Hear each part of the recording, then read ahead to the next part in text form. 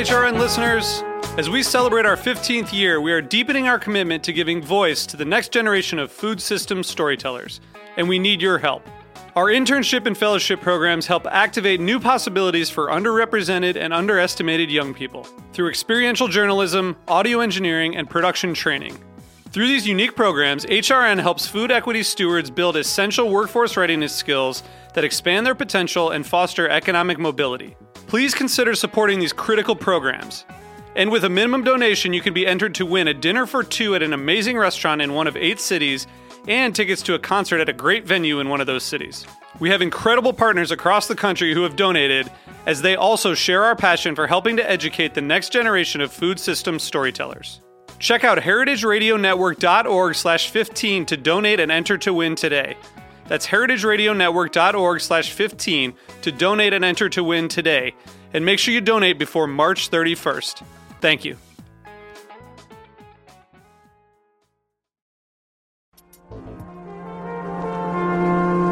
Broadcasting live from Roberta's in Bushwick, Brooklyn, you're listening to heritageradionetwork.com.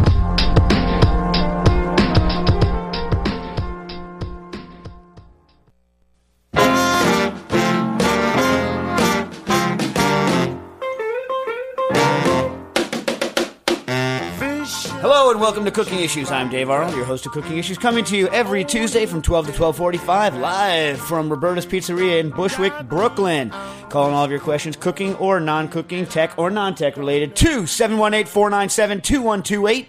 That's 718-497-2128. Currently joining the studio as normal with Nastasha, the Hammer Lopez, the Hammer of Cooking Issues. Hi, Nastasha. Hi. In a couple of minutes, we're going to be joined by superstar Chris Young, who's coming live from the main stage yesterday at Star Chefs, this being the Star Chefs edition of Cooking Issues. So he did his main stage demonstration at the International Chefs Congress yesterday, and he'll be here in a couple minutes. He's on the BQE right now, caught in Brooklyn traffic. He's not from Brooklyn, so I think he doesn't realize how awful it can be getting around Brooklyn sometimes when you need to get somewhere. Right, Nastasha? Right. Anyway, so make sure, Chris Young, one of the authors of the mega cookbook, Modernist Cuisine, will be here, and he will answer any of your modernist cuisine or glider. Did you know that he's a glider pilot? No. Yeah. He's like an avid glider pilot, like, catching thermals and all that, not like, little paper airplane gliders, like the ones that he flies in. So he's an avid glider pilot, so if you have any questions about gliding or about anything else, really, I guess, call in your questions to 718-497-2128. But think about him for a couple minutes, because it's going to take him a couple minutes probably to get here. But make sure you call in, because that's going to be fun. Okay, so what happened since last week? We had our fundraiser, right? Yeah. Yeah, so the Museum of Food and Drink had a fundraiser at Ma Pesh Restaurant, which was, I think, an unqualified success in terms, I think the people really had a good time. Yes, they did. Yeah, they had a really good time. Mario Batali comes to the event and was bidding like a lunatic in the auction. I mean, first of all, I don't know whether you know this out there, but one of my skills is to go completely off my rocker, bonkers, lunatic during an auction situation. Would you agree that's one of my skills? You're a great auctioneer. Or at least crazy. Like if you want, if what you want for your auctioneer is crazy, then I think, in fact, at our next event, Nastasia, see what you think about this. At our next event, I think I'm going to have, as one of the auction items, I'll do an auction for you. Ooh, that's a good, yeah. You like that? Like I'll do like a charity auction for whatever your charity is. Yeah. And right? Mm-hmm. Because I'm sure, most people get like higher ticket items. They're like auctioning off like a country or something like that. I could definitely get that money up there in terms of how much that country is going to sell for, as long as they give me the data on the country beforehand. I need the data. I need to get jazzed up. I can get jazzed up about pretty much anything so long as I have the data. Okay, today's show, again, is being, and I don't mean that in a negative way, I'm just saying they must like us, which we appreciate. Today's show is brought to you again by the Modernist Pantry. I will read the promo word for word. Today's show is sponsored by the Modernist Pantry, supplying innovative ingredients for the modern cook. Do you love to experiment with new cooking techniques and ingredients, but hate to overspend for pounds of supplies when only a few grams are needed per application? Modernist Pantry has a solution. They offer a wide range of modern ingredients and packages that make sense for the home cook or enthusiast, and most cost only around $5, saving you time, money, and storage space. Whether you're looking for hydrocolloids, pH modifiers, or even meat glue, you'll find it at Modernist Pantry. And if you need something that they don't carry, just ask. Chris Anderson and his team will be happy to source it for you. With worldwide shipping, Modernist Pantry is your one-stop shop for innovative cooking ingredients. Fans of Cooking Issues that order $25 or more before next week's show will get a free bottle of Pectin X Ultra SPL, the miracle enzyme. Simply use the promo code CI56 when placing your order online at www.modernistpantry.com. Visit modernistpantry.com today for all of your modernist cooking needs. How was that? Good? Jack, was that strong? It's pretty good. Good? All right. Stronger than some of your previous reads. Oh, jeez. Of this one or of different ones? I mean, different sponsors. Yeah, I'm never going to hear the end of it. Listen, if you're going to sponsor this show, right, and you're going to make a piece of equipment that I've never used before, right, I'm just saying it's hard for me to get enthused. I can't make a claim for a piece of equipment that I've never used. It's not in my nature. It's just I can't do it. You know what I mean? I don't mind shilling out and selling stuff that, that I know I agree with, that I know they make a good product, right? So, I don't know, Polyscience. I like their circulators, so I don't mind shilling for them. Do you know what I'm saying? But if I've never used your stuff before, how am I going to sell it? Jack, you're still mad at me about that? Yes. Sorry, no, I'm not mad. All right. Okay. I am impressed that you've memorized 7 of the 10 digits in the phone number. Oh, yeah. By the way, guys, I still don't have the phone number for this show memorized. I've had listeners who have it memorized. I don't have it memorized, but I'm getting very, very close. I'm just missing the middle 3 digits, and then we're going to be good. Okay. Who sent this question, by the way, Nastasha? I don't have the name on the Ikejime. You'll find it. So I have a question in about Ikejime. Ikejime, by the way, is the fish killing technique that we use that we studied, Japanese style. And there's different levels of Ikejime. Ikejime really just means fish killing, but we use in particular a technique called shinkenuki, which means destroy the spine. And the idea being that by destroying the spine of the fish, you basically. What happens is that the spine keeps sending messages to the muscles even after you've killed the brain. And so those messages that are getting sent to the muscles reduce the amount of ATP that's in the muscles because the muscles are using the ATP. The faster you use that up, the faster you go into rigor. The faster you go into rigor, typically the harder you go into rigor mortis. And fish muscle is so strong that the strength of the contraction is strong enough to actually damage the muscle. So when it comes out of rigor, if it goes into rigor very hard and very fast, gets damaged, gets mushy. So if you're going to serve a piece of fish, certain fish, and you do this thing with spinal cord ablation, shinkenuki, you can get a firmer textured fish. So that's what we're talking about, and here's the question. I'm curious to hear your thoughts on Ikejime and how much it could really improve the flavor and texture of fish caught on a rod and reel. I'm going to the Gulf Coast next week and hope to catch king mackerel, redfish, bluefish, and maybe some flounder and speckled trout. By the time a fish is landed, it will have been struggling against the line for maybe as long as 10 minutes, or as few as 30 seconds. Big fish will be gaffed, then hauled up onto the fishing pier. At that point, the custom in the area is to whack it over the head and dispatch it, then throw it in the cooler. My question is, to what extent can Ikejime improve the outcome? The fish will be stressed regardless of how it's subsequently treated. My plan would be to bring the fish to the pier, then either knife the brain or simply cut through the backbone blood vessels behind the head, then cut the tail, destroy the spinal column, and then bleed in ice water. An alternative would be to fillet immediately. If the cooler is too big for a whole fish, fingers crossed, because he wants a big fish, are there any downsides to cutting the fish into large chunks and destroying the spinal column in each, then bleeding in ice water? Any procedural suggestions would be appreciated. Okay. This is an excellent question. His name is Andy. Hey, Andy. This is an excellent question, Andy, because one of the things I've always wondered on Ikejime is the effect of post-catch stress on an animal. And now, obviously, you want the animal to be as little stressed and as rested as is humanly possible, and that's not necessarily possible when you line catch something. I've had only one experience with line-caught boat Ikejime game fish in our waters, and that's in striped bass. So I did a shoot with Dave Chang for his iPad application. I don't know if it's out yet or not. I don't know. Anyway, and one of the production assistants there fishes off of Montauk regularly, went out on a boat and got line-caught stripers and did ikejime with the spinal cord ablation on one, and then basically, whack over the head, gill cut, throw in a cooler with the other. And there was a definite difference in taste, the ikejime one being better, having a better texture. So that's only an N of 1, so it's very hard to know whether or not, in all cases, in other words, anytime you get the fish and you do the ikejime, you're increasing the quality as much as possible. Would you like there to be less stress as the thing is being caught? Sure, but I think it's definitely getting. You're definitely going to get some help, at least in the very small amount of experience I've had with line caught fish ikejime. There was a difference, and obviously the ones that are struggling 30 seconds are going to be the best. Also, I would guess that the bigger, stronger fish, the stronger a fish is, the more of effect you're going to get. Now, listen, I really need you when you go to. This is what I want you to do.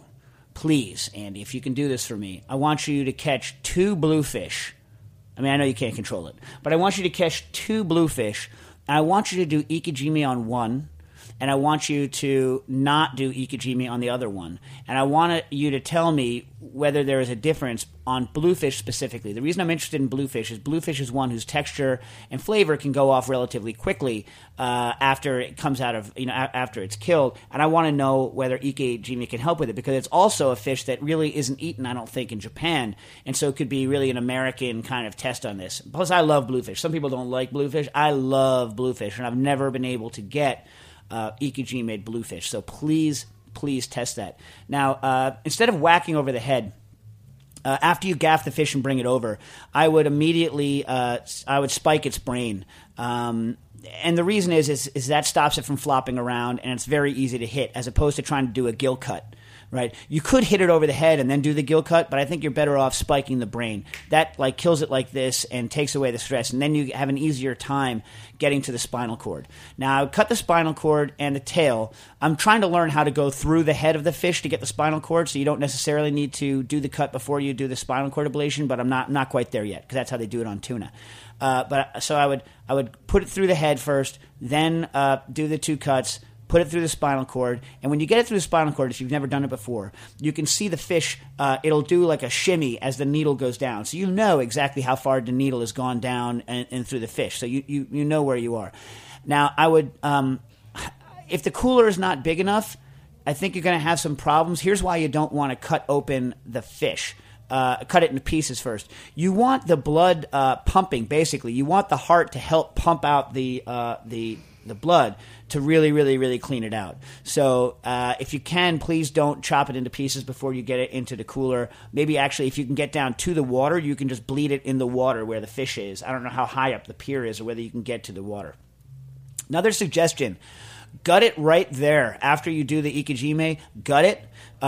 After you open it up, bring a stiff brush with you, and then go under, take your knife and go and cut along the membrane that's on the underside of the spine to expose and cut open the blood vessels that are running underneath the spinal column, and scrub that underwater with a brush to get all of that goopy stuff out, because that goes off as well. I would pull the gills out immediately and then take it and ice it and put it in the thing. I think that's going to be like uber maximum quality. What do you think, Stas? That's good. Good. That's good. He also wanted to know one other thing. Oh yeah, I haven't read his second. Oh no, but there's one more after that. One more after the other one that I'm about to read?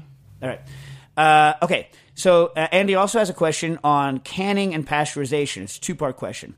He says, most canning recipes call for the sealed jars to be processed for 10 minutes in boiling or simmering water, supposedly to kill any nasties and ensure a safe product. In the low-temperature charts on the blog, cookingissues.com, which I realize are dedicated towards meat and poultry, I say that anything over 74 degrees Celsius is instantly safe. Do I need to process in the water bath for 10 minutes to achieve sterility, or is the 10-minute cook more for textual reason? And then B, I did not use enough pickling liquor in a couple of jars, and subsequently not all of the pickled green beans are fully covered with a liquid. Is that a major problem? Okay. Couple of things going on here. So if you're going to okay. We're talking about pasteurization versus sterility, okay? When you're processing something in, first of all, if you're going to can an item, if you want to achieve sterility, right, you can't just boil in simmering water. You have to sterilize that thing, which means you have to pressure cook it using recognized canning procedures, and those canning procedures are based on I think what's in the can or what's in the jar and how big the jar is, because you have to guarantee a certain temperature for a certain length of time at the center of your jar in order to kill any spores that are in there. So there are certain bacteria, and the one they're really worried about in canning is botulism, which basically forms spores and can't be boiled out with normal boiling. You have to go well over the boiling temperature and actually sterilize. Okay, now the reason you can do canning at lower temperatures without a pressure cooker in certain situations is because you have enough acidity present in your product or salt, or combination of salt and acidity, to ensure that no botulism is going to grow in there. And if that's the case, you just need to kill off some of the easier to kill bacteria that aren't spore forming, and all the spore forming bacteria don't grow because of the very high salt content or very high acid content, or both. So, when you are boiling something or simmering it for 10 minutes, you're just ensuring you're getting to that high of a temperature. That's not really a sterilization procedure. So the question is really, what are you trying to guard against? You could cook for a longer period of time at a lower temperature and kill everything that's in there from a vegetative standpoint, and therefore get a different texture, right? But only if your product is inherently safe from a spore standpoint. So let me make this very clear, very, very, very, very clear. If you are going to if you want to sterilize something and make a shelf-stable product that you can leave on an unrefrigerated shelf for an infinite length of time, you have to either can it using a pressure canner, using recognized procedures for pressure canning, or you have to ensure that you have enough salt or acidity in that can to ensure that no spore-forming bacteria are going to grow after you do your initial kill step. Spore. So, and if you have that, you can cook at a lower temperature for longer and basically effectively pasteurize the product but not sterilize it. On the second part of the question, where you're worried about there not being enough cooking liquor in the, pickling liquid in it, that could conceivably be a problem. If it doesn't diffuse in fast enough, you could get possibly some growth of product in the portion of the thing that's uncovered. It's very hard to say without knowing it first. But be very careful when you're canning to ensure that you're not going to grow botulism. Let's take our first commercial break.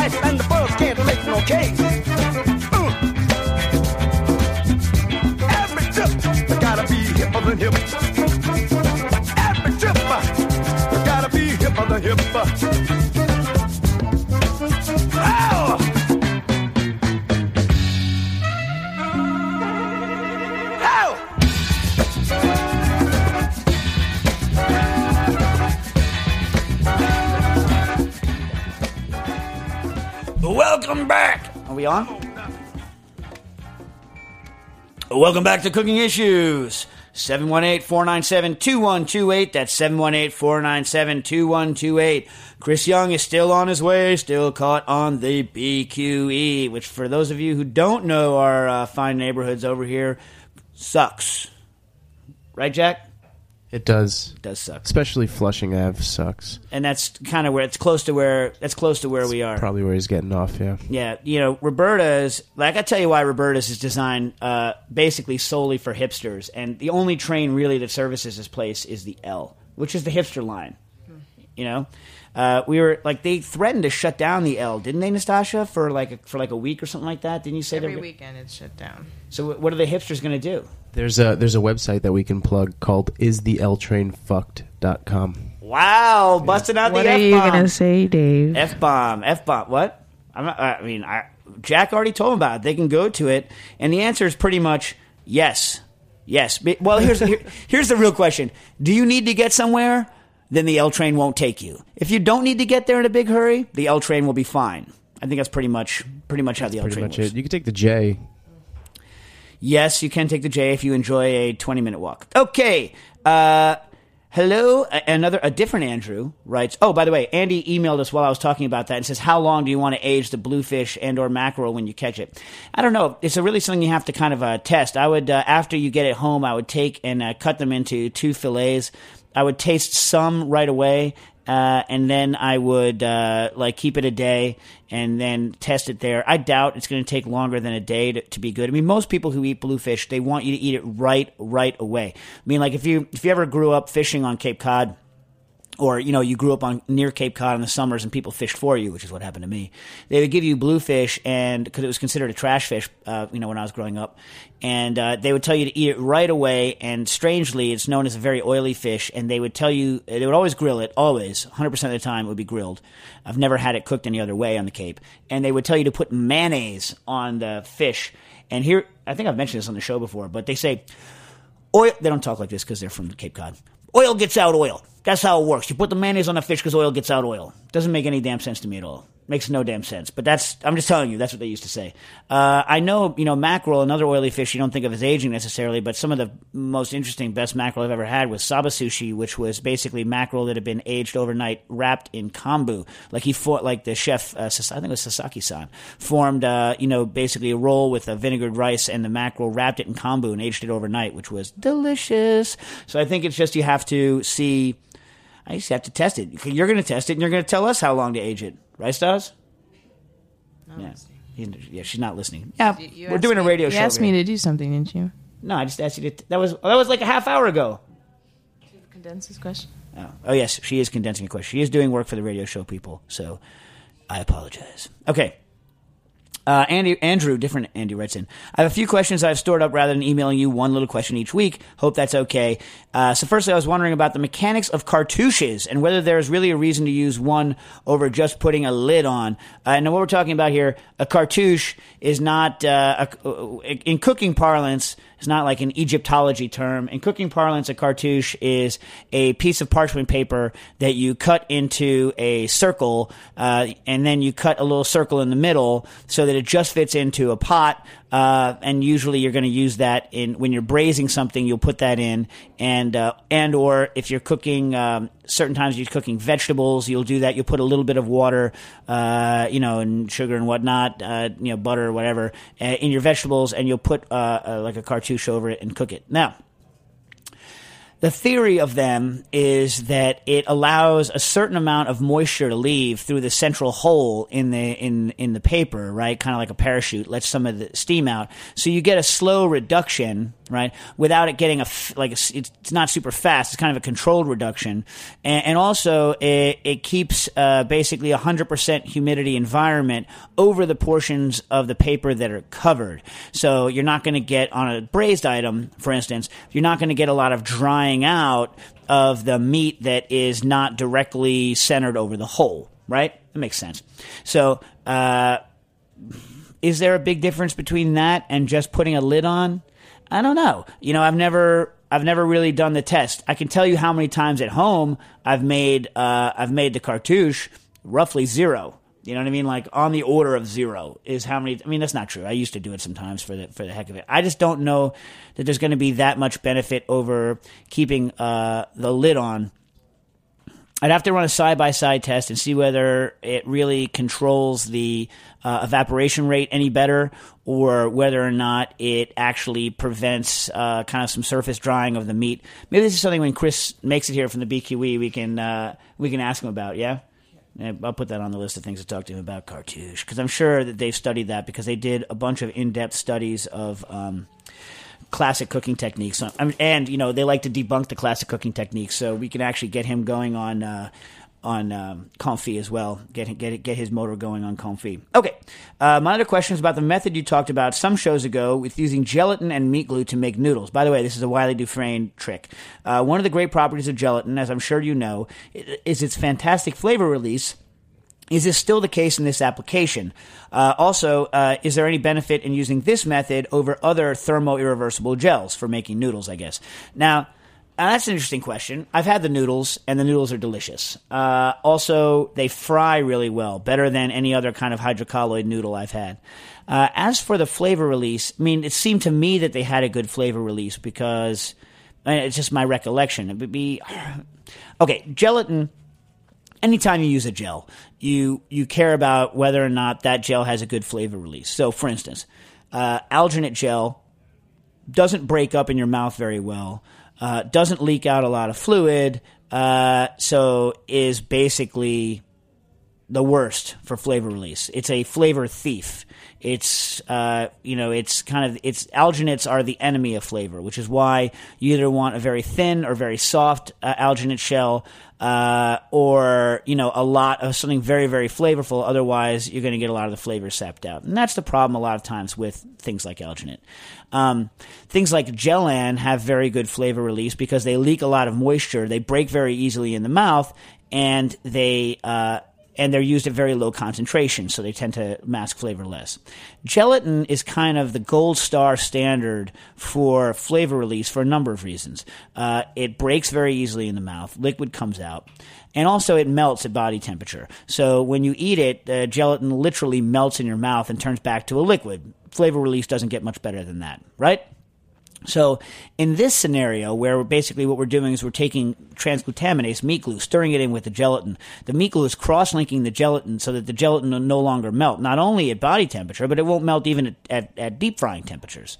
So one of the things that gives gelatin its great flavor release, the fact that it melts in your mouth, is not going to happen.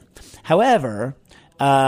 it still breaks up very nicely in your mouth, almost like a pasta. So is it going to have as good a flavor release as straight gelatin? I would bet not. But it is going to have it does have a good flavor release, and that's just from kind of, me knowing that from eating it. Yeah? Mm-hmm. Yeah, okay.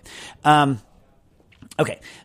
Finally, although it's not really finally because he asked a fourth question. By the way, when you guys write in and you say finally, make it the final question. Ask as many as you like, but make the final one the last one. All right. Just kidding. I'm just kidding, Andrew. I don't really care. Okay. In your post on enzymatic peeling, you use a combination of two enzymes.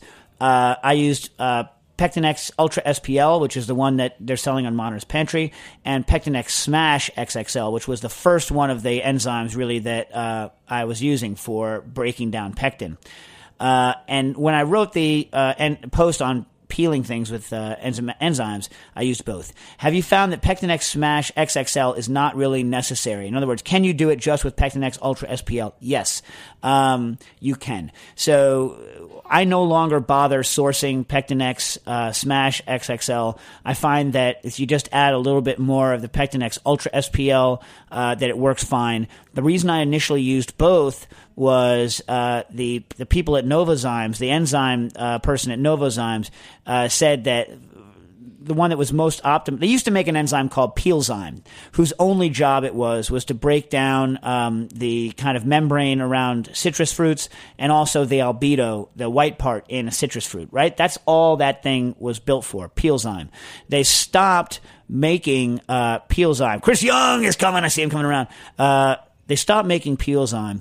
And so what the enzyme specialist at Novozyme said was, why don't you use a mixture of Smash XXL and Ultra SPL? But then later, it's just slightly more effective. So I just use a little more of the one enzyme than you would of the two combined, and it works fine. We use about 4 grams per liter Ultra SPL in our solutions to do our peeling. So that's going to work fine. All right. We are joined in the studio by none other than Chris Young, author of Modernist Cuisine, friend of mine, friend of the Cooking Issues, and one of our West Coast buddies. What's going on, Chris? Not too much. Very frustrated with your traffic here in New York. Yes, not used to it. Not used to it. I like that because in Seattle everything's nice. The traffic's nice. Me. Yeah, Right? that's I think why I'm going to go right back. I like the West Coast. All right. One question for you before I forget. We had someone write in. I don't know if you addressed this in Modernist Cuisine. By the way, call in all of your questions to Chris at 718-497-2128. That's 718-497-2128. So someone was saying, cartouches, where you cut the paper and then you cut the little hole in the center of the paper and you put it in the pot so that it kind of gently boils down. Mm-hmm. Any point in that as opposed to a lid? Not really one that I could possibly think of. All you're going to do is slow down the evaporation, keep it closer to the boiling point. But no, I don't really see any benefit to it over a lid. Yeah, me neither. Well, that's the thing. So the question is are you going to prevent any local? So if you have a very tall pot, right? And I'm just talking right out of my behind here. But if you have a very tall pot and you have, let's say, that was my iPad, folks, and you have like an ossobuco or something like that. Sure. And so your liquid's not covering the thing. Do you think it's going to get any drier because of the steam basically hitting that one section that's not covered? Is it really not going to make a difference? Are you going to have like a local deficit of humidity there? I mean, I don't know. That's the only. I don't see it making in the oven. I can see there being a bit of an argument for using one in a braise in an oven. On a stovetop, I don't see any benefit over a lid. I think that's highly suspect that it's going to make a significant difference there. But in an oven, you are going to slow down evaporation. You're going to raise the wet bulb temperature, and you're going to get an effective higher braising temperature than if you left it uncovered. Oh, sure. By the way, this is something that, as long as Chris is here, let's debunk this sucker right now. You are not creating any pressure in a pot by putting a lid on. Even a minute overpressure in your pot is many pounds of force on a large lid.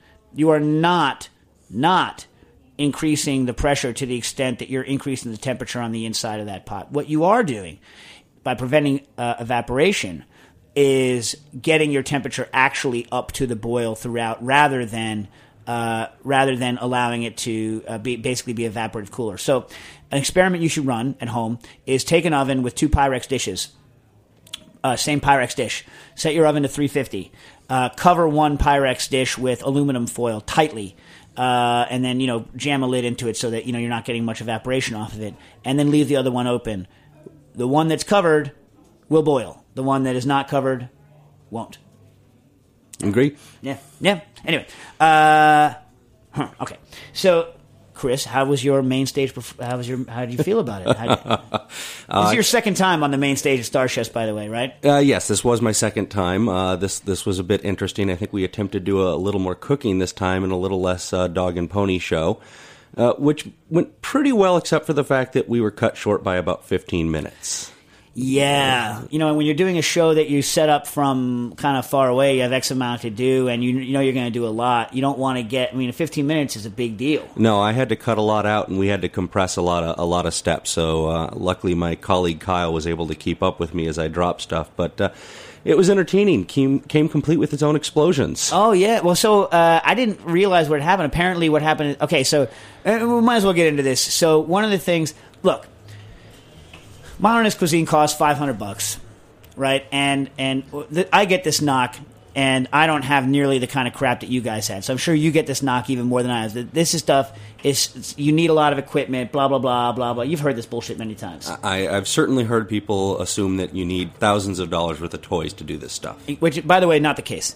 Not only is it not the case, is that, in my opinion, is that even if you don't have access to the toys, seeing what other people can do with the toys helps you understand food in general, even if you're only cooking with a stick over a fire. That's just the way I feel about it. But so one of the demos that Chris did yesterday at Star Chefs was to do low temperature reductions without having to buy a rotovap. So basically, your ability to do low temperature reductions in a restaurant situation for under $500 relatively effectively. Yes. Yes, that was the point. How do you get on eBay a little Google foo and put together your own evaporative reduction system or vacuum reduction system? Right. So it's not a distillation system because you can't recover. No. Actually, you know what? Then it's totally legal, though, even to do port in it, because you can't recover. That's right. You're not recovering any of the vapors. So it's not a replacement for a rotovap, but it is fun to point out and just needle you a little, saying you don't actually need a rotovap to do what 80% of people do with it. Yeah. Although, I am the other section where I am almost always using the illegal distillate, but in restaurants you can't because you can't endanger your liquor license. That's the main problem. So what Chris did was he set up an aspirator pump. He had a nice one, though. That one's not a cheap one. Well, we bought that one used, though. So I think if you were to buy that one new, yes, it would probably be about $1,000 new. There's no reason for it to cost that much. I saw them used on eBay for around $500. But I didn't get into this yesterday, but you don't even need that. You can even buy the aspirating nozzles that screw on a faucet and just use the Venturi effect to basically give you a vacuum. And that's what thousands of chemistry labs around the country do. Right, but then your boiling temperature is only going to get down to whatever. I mean, look, here's the way an aspirator works: is you shoot liquid past an orifice at a high velocity. It carries basically the air with it and sucks a vacuum. You're limited in the vacuum that you can suck by basically by whatever the vapor pressure of water happens to be at the temperature that the water is. So the most effective way to do this is to use ice water. And so recirculating aspirator pumps are the way to go if you want to get the lowest stuff and if you don't believe in throwing water away, like absurd amounts of water away. Because you're talking like gallons. Yes. Gallons and gallons and gallons. Now, I'm not going to tell you to go on the internet, search for do-it-yourself meth labs, and see how those guys use a flow jet pump hooked up with PVC tubes to aspirators to build your own recirculating aspirator, because I wouldn't advocate that you go up and look up do-it-yourself meth labs. But if you wanted to, you could go there and for about at Home Depot, you can get a good pump that'll do this for like $80, $90, and then you just go buy a series. You have to buy 2 or 3 aspirators, put them in parallel to get a higher rate of pump down, and you can do this. Although I'm not advocating it, but you can do it. I'm advocating the pump, not the meth. Yeah, I think that's what's coming across here, David, though I'm not entirely sure. Yeah. Well, you know what? Like, until they get so tweaked out that they blow themselves up in their own lab, like, you start with, like, people who are smart enough to do orgo, basically, right? And, sure. And, kind of ambitious enough to build their own setups. And so, they have some good ideas, and then they... I think what I'm hearing here is you're advocating buying some stuff at Home Depot, not some phenylalanine solution. Bingo. Okay. Yeah. Yes. Yeah. Okay. So anyway, look, we learn from everyone. Learn from meth labs if they're there to help you. But what I was really interested in with this setup is, so basically it's just an Erlenmeyer flask with a sidearm, a plug in it, and stirring hot plate. And a stirring hot plate. Although you could get away with. Look, you don't want to ignite it, so you could get away with. You could get away with. I guess you need it to stir. Huh? Yeah, you want to avoid the bumping. That's sort of the, aside from stirring and getting yourself a nice vortex or greater surface area, you will get it jumping all over the place if you were just to put it in a pot on a hot stove. Right. I mean, my only problem with those stirring hot plates is that they're not cheap. You have to get them used. You have to get them used, but there was I literally before my presentation yesterday Googled eBay just to double check, and there was a huge number of them for around $100, and they're dirt simple, so there's not much that can break about them. Right, but just so you guys who haven't used one out there, they are great. I'm not going to deny that. And this magnetic bars are like $2 from McMasterCar.com or Cole Parm or whatever. They're like $2. They're nothing. The one problem I have with them is that their heat rate is very, very slow. So they will, once they're stable, they're good and ready to rock. But just know that when you turn one on, don't expect it to get up to a temperature instantly. And they don't dump a lot of watts quickly into your, which is not a problem. That's good for you. That's good. You know what I mean? They're designed for a chemistry lab where stability of your temperature and accuracy is a lot more important than responsiveness. So it can be frustrating when you turn it on and it takes 30 minutes to get to its stable temperature. But once it's there, who cares? Right, that's it. But that's my point. My point is that it's going to take a cook a while to get used to the response. Is it really all that different than a French top? I mean, a French top, you turn it on in the morning, you leave it on all day. It doesn't change temperature massively. And if you're used to that, you just leave this thing on all day and know that it's hot and don't touch it. That's a very good point. But my another point I've always said is that I wish more cooks in the U.S. were used to French tops because. Oh, that's right. I did my cooking with the Euros. Yeah, the amazing thing about them is that I think it's really interesting because on a French top you don't adjust temperature by adjusting knobs. You cook spatially, so you know kind of what. You know what temperature your pot's going to be based on where it is in space on the top, which I think is really great. I think it's a really interesting way to cook. But again, not something that I think most U.S. cooks are used to. No, and I think we'll probably end up skipping that and going to induction. Yeah, yeah. I always wonder, is there a problem doing an induction magster? Is it a problem, or can it be done? I would think it could be done. It might be a little bit of cleverness because you would need to... You'd be trying to couple a magnetic field to the pot and at the same time basically rotate that field to get your stir spinning. So I imagine it could be done, but it wouldn't be trivial. Yeah. So anyway, what Chris was talking about the explosions yesterday was that he took the thing off of the heater to show that it was still going to boil, even though it wasn't being currently heated. It's because we were lowering the pressure, or he was lowering the pressure in the Erlenmeyer using the aspirator, and set it down. Eventually what happens is the aspirator starts getting the pressure down and the product starts cooling and it's no longer boiling. Sucked enough of a vacuum to inhale the cap that was on the flask into the Erlenmeyer flask and then ejected liquid out of the Erlenmeyer into the air. It's kind of cool. I thought it was nice. Yeah, that was rather spectacular. It gave me pause. Yeah. It was a good 10 seconds of going, what the hell just happened there? Yeah, well, and this is this is another good point. A couple things about this. One, I'm not going to insult the GastroVac on air except to say that it doesn't work and it's useless. So the only way you can make GastroVac is, by the way, is a machine that you buy that has a very bad vacuum pump on it. That then, should I be saying this? Do you agree with me on this? It's a bad vacuum pump. It's useless. Yeah, it's useless. If you own a chamber vacuum machine, there's no reason to own a GastroVac. True or false? I don't think there's a reason to own a GastroVac. Full stop. Right.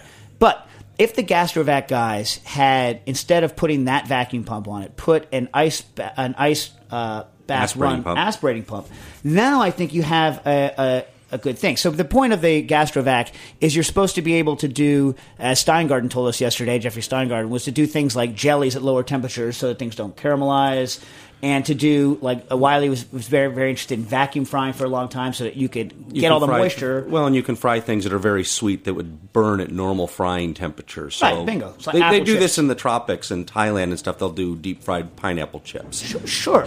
Or apple chips, another big one that you do that you want to totally dehydrate them in a frying situation, but not at a lower temperature. But this isn't the way most people view their GastroVac, and that's, I think, why we're both saying this isn't a compelling technology. Right, because, and here's the kicker, the GastroVac won't work for either of those two applications because anyone that knows anything about vacuums and distillations will tell you in order to boil something off, you need to either recondense it or your vacuum pump needs to be able to handle the vapor, and it can't. But Chris's aspirator pump, on the other hand, could do that because it can take as much water in as it wants. It doesn't matter. That is one of the beauties of it is you can foul it up with the worst vapors, and it does not care. That's why we use them in chem labs. Right, so for bust. While I'm not giving up my Rotovap anytime soon, I think this would be a good solution to do kind of lower temperature jellies. If you want to reduce citrus juices or anything that has a real delicate aroma and flavor that would change with any high temperature boiling, this is the way to go. So I'm going to give it a qualified thumbs up. Listen, why don't we go to one more commercial break and we'll come back for another segment with Chris Young.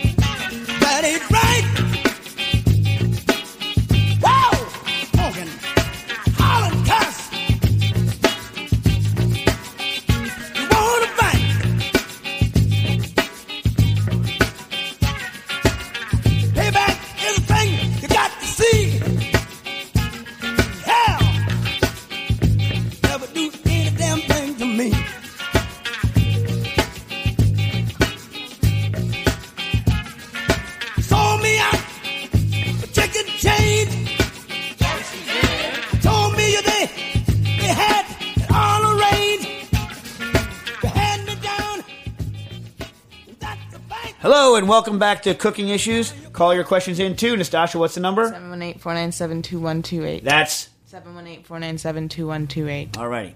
By the way, before we go any further, Adam Lazarick wrote a question in before, and apparently there was a typo. He wants everyone out there in internet land to know that he does not recommend cooking a short rib, I think, at 130 for 8 hours. He knows that that's not long enough, so he doesn't want anyone to have that 130 F for 8 hours attached to his name in any way, or to the La Croix restaurant where he works in Philly, and we hope to get out to the next time we're in Philly. So for anyone out there listening, he knows better. And I saw him at Star Chefs actually yesterday. Mm-hmm. Nice guy.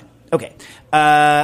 And one more little note, if I can get back to it, is, in fact, I'll get back to the note. I'll have it be my ending. Andrew wrote in and agrees with you about candies, but I'll read his notes on candies as we go. But I also mentioned before you got here that you were a glider pilot. I am. Yeah.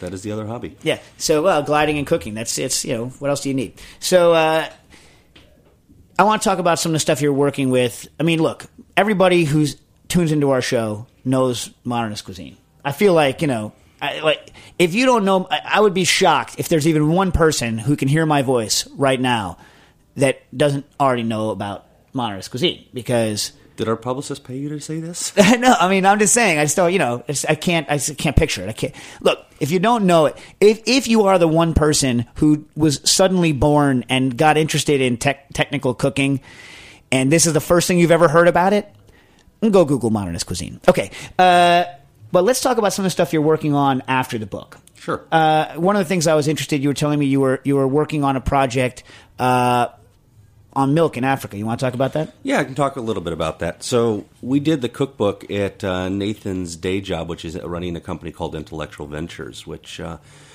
simply put, it's an invention company. And so the cookbook project was just one of many odd projects going on. We had anti-malaria projects involving laser shooting mosquitoes down. That was going on right in front of the kitchen. I've seen the laser. It's cool. Yeah, so...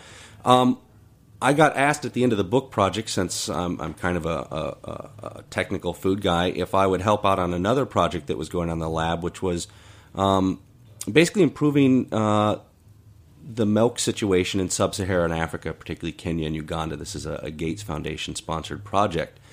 And we take it for granted here in this country that we can get milk from the farm, it can be shipped, it can be pasteurized, then it can be kept cold, shipped around and distributed, and we get this very fresh milk supply.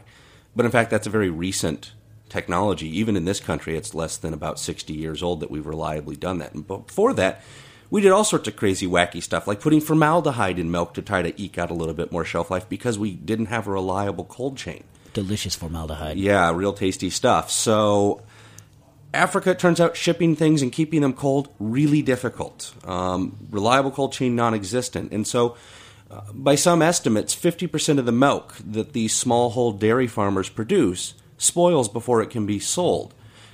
Incidentally, it turns out that 50%, they would need to increase their amount of milk sold by about doubling it to basically break the poverty trap. And most milk produced in sub-Saharan Africa is by smallhold dairy farmers who have 2, maybe 3 cows, and they're not able to sell their milk before it spoils. And then even then, they don't capture a lot of the value. The dairy traders do, theoretically, all of the milk in Kenya is supposed to be pasteurized. In reality, 80% of the milk is purchased and sold and consumed raw. And actually, that's not strictly true because people don't drink raw milk. They would all be dropping like flies because it is basically diluted shit. I mean, the bacterial counts are fantastically, just mind-boggling numbers of over 100 million colony-forming units per milliliter. So everyone boils the bejesus out of their milk, and as a result of this, it turns out they like the flavor of boiled milk, where you and I might go, oh, that's a little kind of sweet tasting, not to my liking. We're used to fresh milk. Well, the insight that I had was basically, why don't we, if they like the flavor of boiled milk, why are we putting all this effort into cooling it down? Why don't we basically collect the milk, bring it up to sous vide temperatures, pasteurization temperatures, because that's very easy to do in Africa, and then hold it hot for many days at a time until it's sold, it's purchased hot, and then it can be used within several hours. All right, so those of you guys out there, listen, here's the thing, right? Boiling, energy intensive, especially if taken from cold, right? So to cool down and then boil, energy intensive. Heating it up to not as high a temperature, but keeping it there, not as energy intensive. Right, and it's actually even more than that, because what happens today is they transport the milk, it's chilled down, then it's heated up again, then it's chilled down again, and you have all these heating and cooling cycles, and then the problem is you've pasteurized it, and now it has to be kept cold to be shipped around, and that's the real falling down, is it's, forget even the total energy consumption, it's just not possible to ship it around cold. But if you have a very well-insulated container, it's very easy to ship it around hot, and so now you don't have the temptation that the current traders have of, let me put formaldehyde in there, let me put hydrogen peroxide in there to try to prevent my inventory from spoiling before I can sell it off. So how long can you hot hold? We're actually working on finding out, you can hold indefinitely from a microbiological standpoint. From taste standpoint. That's going to be very subjective. To me, at 3 days, that's the upper limit. What about for the consumer there? Well, we're doing sensory studies right now to figure, it looks like at 1 and 2 days, almost everyone thinks the milk's fine. At 3 days, maybe 10% of people don't. It's going to fall off by some amount, and so probably the price your milk commands falls off over a number of days, too. So the flavor profile, even though they're going to boil it when they get it, yes, is different if it's been held hot for longer than about 3 days. You're essentially running, even though it's a very wet system, over that duration of time, you get some mired reactions, so you actually get some caramel color forming some of those flavors. The milk, yes, you've destroyed some of the micronutrients, but in fact, in Africa, the macronutrients is all you give a shit about. Right. Now, one of the problems you were saying in this also is getting heat exchangers that don't foul up in the field, because you want this to be as simple as possible for the farmers to implement. It has to be incredibly low-tech. It has to cost less than $200 to be a viable product. And how close are you to hitting that number? We're very close. We're expecting to be doing pilot studies in January in Kenya. Right. And so, now, just so you guys know out there, because this is another thing I hate, is, Chris has been involved in high-tech cooking for a long time, and they say, the stuff that you think about never has any kind of impact. And it is true that, tend to focus, and the book focuses on things that are aimed at a high-end consumer, let's say. But turning now it's the same thought process. It's like, here are the givens, here's what we're trying to achieve, right? Here's the problem, here are the givens. What can we do with it? So it's the same kind of creative notion that can then be applied to this kind of a problem. And I think what's different about, what, at least my impression of what's one of the things that's different about what Chris is doing here with the Gates Foundation, right? Mm-hmm. And, yes. And Nathan, I guess, is yeah, involved. it's Intellectual Ventures and the Gates Foundation. is that starts from a science perspective, but more importantly from a cook. What tastes good? How can we make this milk taste the way that these guys want the milk to taste? Not how do I want the milk to taste, or not like how do I just make it safe? How do I make milk that these guys want to drink that also is economically viable for them and will also be safe? But the safety has to go with it tastes good to them. Yeah, it's very funny because in a lot of situations, people come in from the Western world and want to force a Western technology, a Western viewpoint onto them. But in fact, they don't like the flavor of our pasteurized milk. It's too bland to them, whereas we like that blandness. They don't like homogenized milk at all. It's too lean tasting. They want that rich, full-fat taste you get of the raw, unhomogenized cream. And so everyone who's looked at this problem before is trying to say, well, here's how we do it in the Western world. Let us show you how it's done. And we took a slightly different attitude of saying, well, that's not what they like anyway, so why don't we just try to figure out how to give them what they like? And we just have this problem of preventing the milk to spoil. You could do it cold, but why not do it hot? So what percentage do you think now of milk in Kenya just is unsaleable because it goes bad? We think about 50% of the milk is lost to spoilage. Right. I think you said that before, but I just want to say it again. 50%, Yep. right? So, and how big a number is that?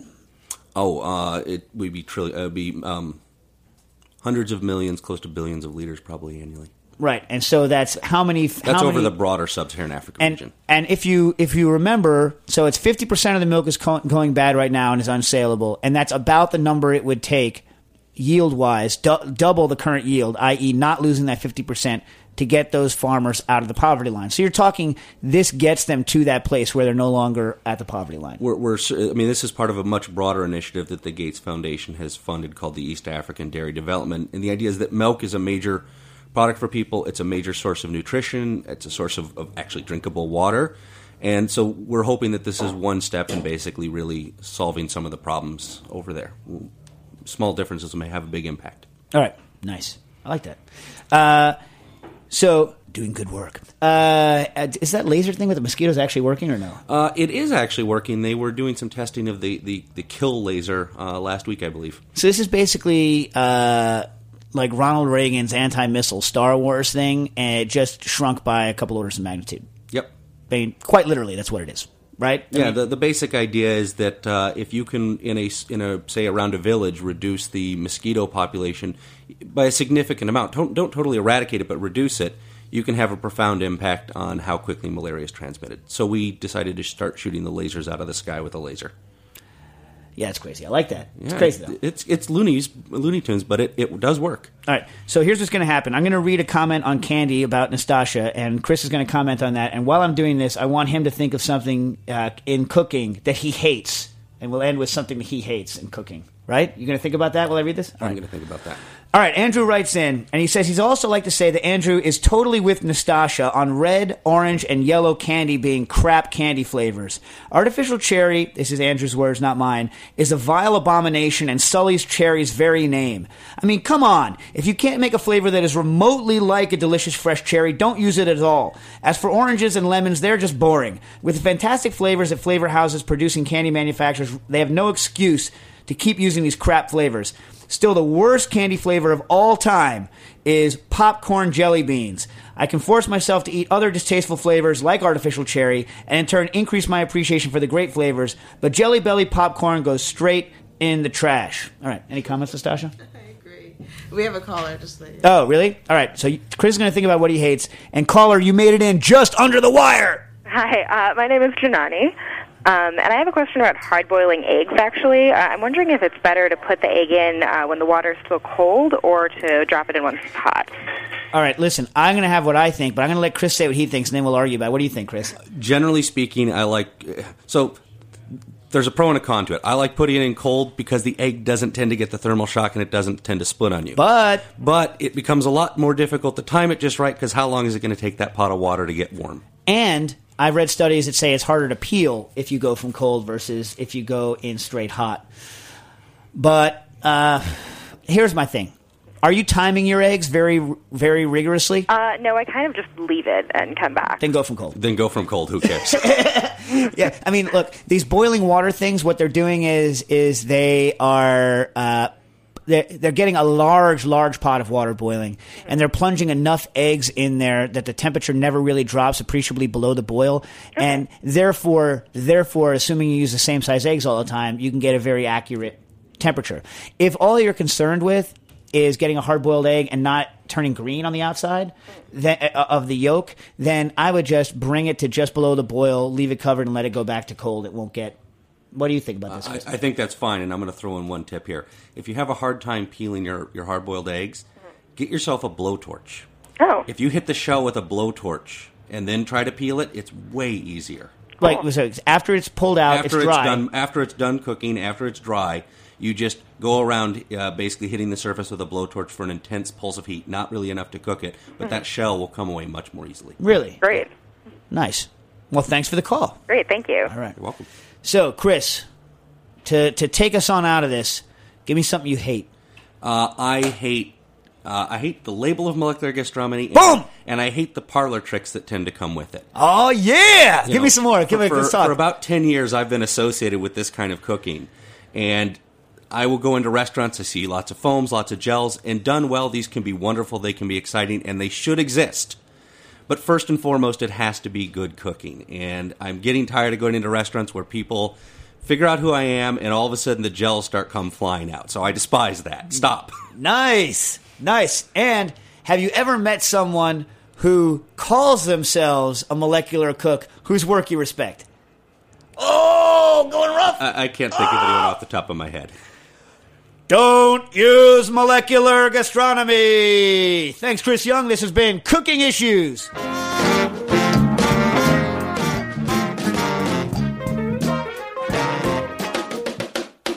Fishes, vodka. Oh, you dirty rat. Got me on this corner, and I don't know where I'm at. Thanks for listening to this program on the Heritage Radio Network. You can find all of our archived programs on heritageradionetwork.com, as well as a schedule of upcoming live shows. You can also podcast all of our programs on iTunes by searching Heritage Radio Network in the iTunes Store. You can find us on Facebook and follow us on Twitter for up-to-date news and information. Thanks for listening.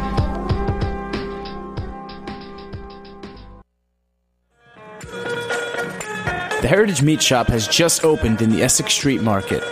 Open from 9 to 7 Monday through Saturday and 10 to 6 on Sundays, the Heritage Meat Shop supports independent family farms and animal welfare-approved and certified humane raising standards. Most importantly, they offer a wide variety of heritage breeds. So stop by, get a sandwich, try the charcuterie, the Heritage Meat Shop at the Essex Street Market. The following is a message from Heritage Foods USA. 14 family farms and over 50 restaurants have committed to participation in No Goat Left Behind, a new program developed by Heritage Foods USA, a meat distribution company dedicated to preserving endangered breeds. Without an end market, the majority of male dairy goats are sold into the commodity market or killed at birth. Dairy farmers are always struggling with feed prices, milk prices, and weather.